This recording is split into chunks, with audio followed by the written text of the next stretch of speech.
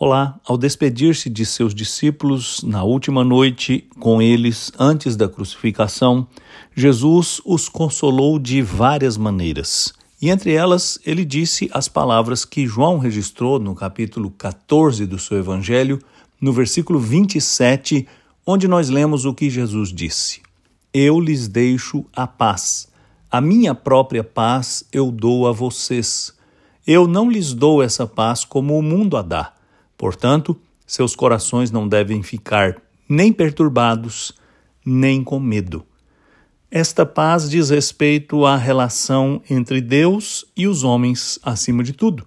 Jesus Cristo veio ao mundo para reconciliar Deus conosco, e é esta paz que Ele nos dá e que nos permite também viver em paz com os outros homens. É por causa do amor de Deus por nós que somos capazes de amar o nosso semelhante. É por causa da reconciliação que Jesus faz entre Deus e nós que podemos ter esperança.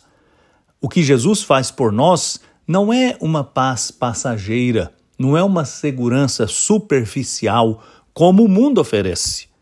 Muitas vezes você goza de paz por alguns dias, por alguns anos, mas volta e meia as tribulações, as turbulências atingem a sua vida.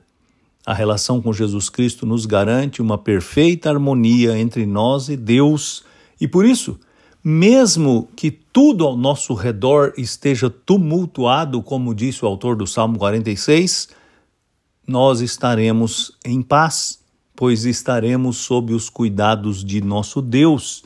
Por isso Jesus diz que devemos confiar nele e não precisamos ficar perturbados ou com medo, porque o que ele nos dá, ninguém pode tirar de nós.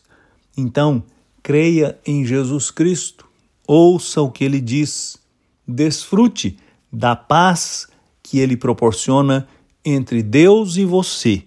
Confie em Deus, descanse nele, sem medo, sem perturbação nenhuma. Eu sou Aguinaldo Faria, pastor da Igreja Presbiteriana da Moca em São Paulo. Vamos orar. Ó Deus, eu te agradeço de todo o coração pela obra de Jesus Cristo, pela paz que Ele nos dá, por nos reconciliar com o Senhor e dar-nos a graça de crer nesta palavra e na obra que Ele fez, para que vivamos esta vida plena, sem medo, sem nenhuma perturbação. Eu te peço em nome dele, Jesus Cristo. Amém.